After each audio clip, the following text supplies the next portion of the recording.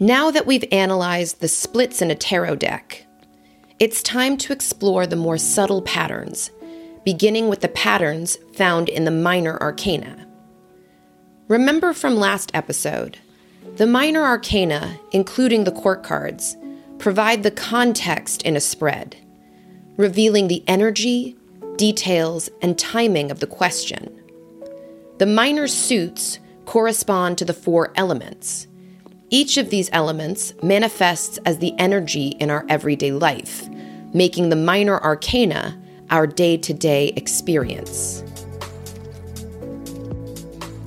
To help you visualize this episode, feel free to press pause and organize the 40 numbered minor arcana and their court cards in order in their individual suits, starting with the ace and ending with the king.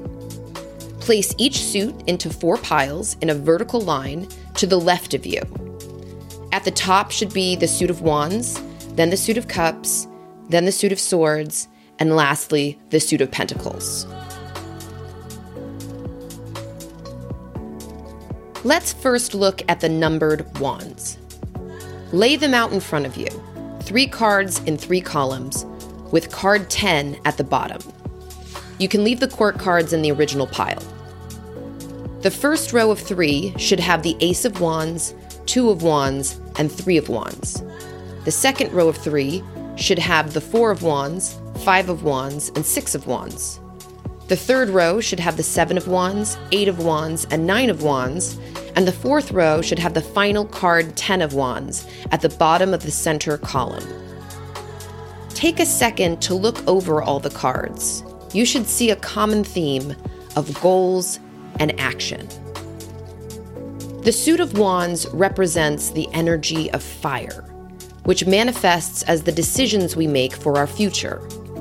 This suit projects optimism, pursuit, competition, leadership, success, aggression, self-direction, independence, enthusiasm, pressure, infighting, defense, negotiation, inspiration, self-expression, passion, pride, and progress.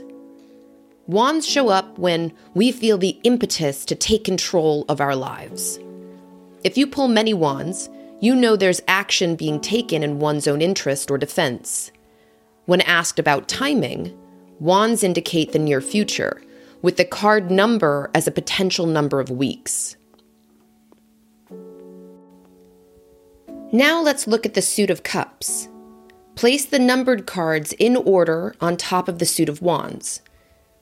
You'll see a common theme of fluctuating moods among the images. The suit of cups represents the energy of water, which manifests as how we feel inside. The suit projects emotional ups and downs, imagination, memories, hopes and wishes, community, kindness, contentment, depression, regrets, loneliness, artistic expression, trust, bonding, gratitude, friendship, romance, love, and family. Cups show up when we're enjoying or longing for connection and happiness. If you pull many cups, you know fantasies and dreams are at stake. When asked about timing, cups indicate that it's currently happening, but will unfold in its own time. Now let's look at the suit of swords. Place the numbered cards in order on top of the suit of cups. You'll see a common theme of challenges among the images. The suit of swords represents the energy of air, which manifests as realistic thinking and problem solving. This suit projects immediate issues, uncertainty, tough lessons, harsh truths, solutions, pain, betrayal, opportunism, self-preservation, anxiety, overanalyzing, powerlessness, trauma, bullies, evolution, self-awareness, boundaries, and healing. Swords show up when the mind is hijacked by tension or conflicts. If you pull many swords, you know a problem needs to be resolved. When asked about timing, Swords indicate immediacy, with the card number as a potential number of days. Now let's look at the suit of Pentacles. Place the numbered cards in order on top of the suit of Swords. You'll see a common theme of loss and gain among the images. The suit of Pentacles represents the energy of Earth, which manifests as dedication and accumulation. They project values, standards, hard work, commitment, resources, persistence, patience, promotion, funds, investment, alienation, materialism, real estate, security, wealth, assistance, and production. Pentacles show up when we're working toward building and securing our future. If you pull many pentacles, you know effort is required for achievement. When asked about timing, pentacles indicate the distant future, with the card number as a potential number of months. Now that we've analyzed the element of each suit, we can explore an even more subtle pattern: the numbers. If you placed each suit on top of the preceding suit, all the cards should be stacked together by number. While the element tells us the heart of the story, the numbers tell us the details. The numbers can be deciphered in two different ways. The first, and most often used, is the meaning of the number as defined by numerology. Looking at each of the numbers in this way, their correspondences are as follows. Aces represent the beginning of new events, potential, and opportunity.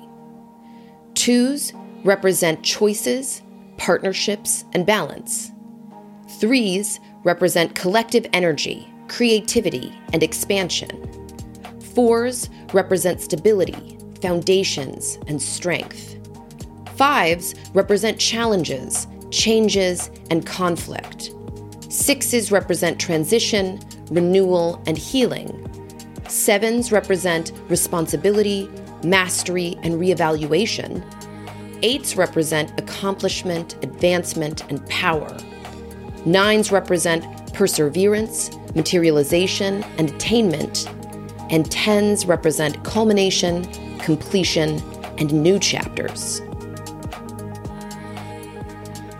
The second way, which is far less used but also extremely powerful, is to group the numbers. By grouping each numbered card, we're able to determine where we are in the story. The first grouping is the first three cards of each suit, which includes the cards Ace, 2, and 3. Fan out these three piles to see each number in their different suit. These numbers represent the beginning of a story, symbolizing a new phase or event. When you pull Aces, 2s, and 3s from the minor arcana, you can determine we are at the start of something that hasn't fully played out yet. These cards resonate strongly with the element of their suit. The second grouping is the cards 4, 5, and 6. Fan out these three piles to see each number in their different suit. These numbers operate as continual energy, representing established or ongoing events. When you pull 4s, 5s, and 6s from the minor arcana, you can determine the story is locked in, with no signs of change anytime soon. These cards build upon the element of their suit. The third grouping is the cards 7, 8, and 9. Fan out these three piles to see each number in their different suit.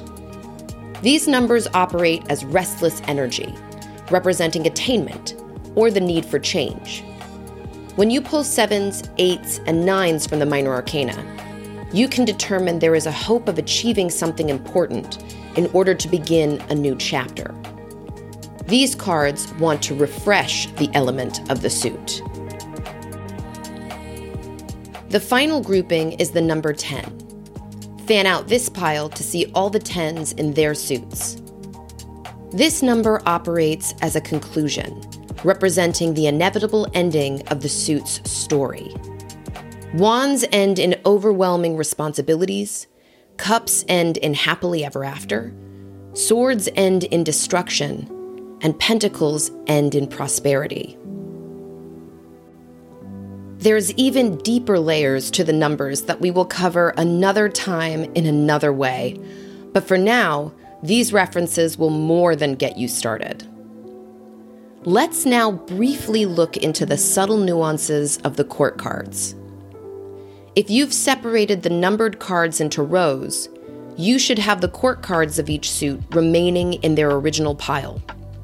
Fan each pile out to see each court card separately in their suits.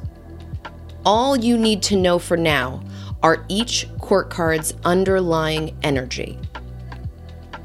All pages, regardless of their suit, correspond with the element earth. Knights correspond with air, queens correspond with water, and kings correspond with fire. For example, if you pull the Queen of Wands, their suit element is fire, but the underlying energy is water.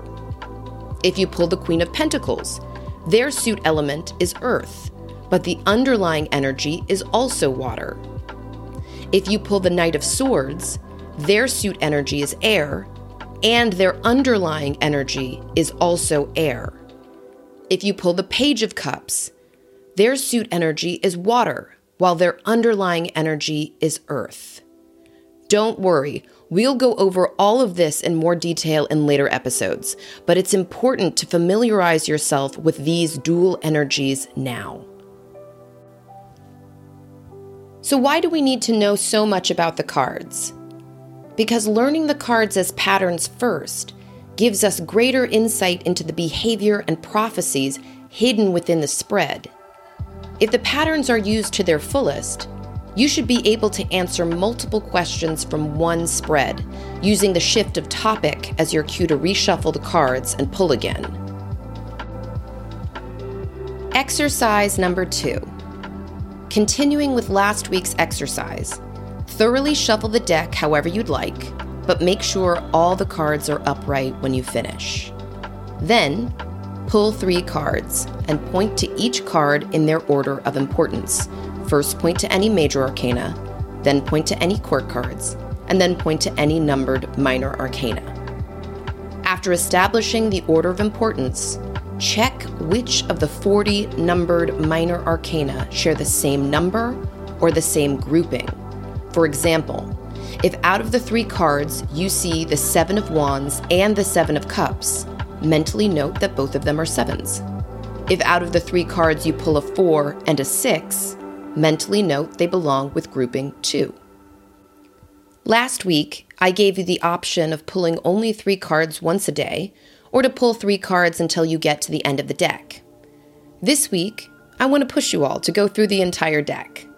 Please, at this stage, don't try to memorize the meanings behind the symbology. Your intuition is still learning to recognize the patterns. Each exercise builds on the next, so try not to rush the process. If you need more time to practice last week's exercise, feel free to continue with it and catch up when you can. Join me for next week's episode as we begin our journey through the cards. First, we start with the aces. See you then.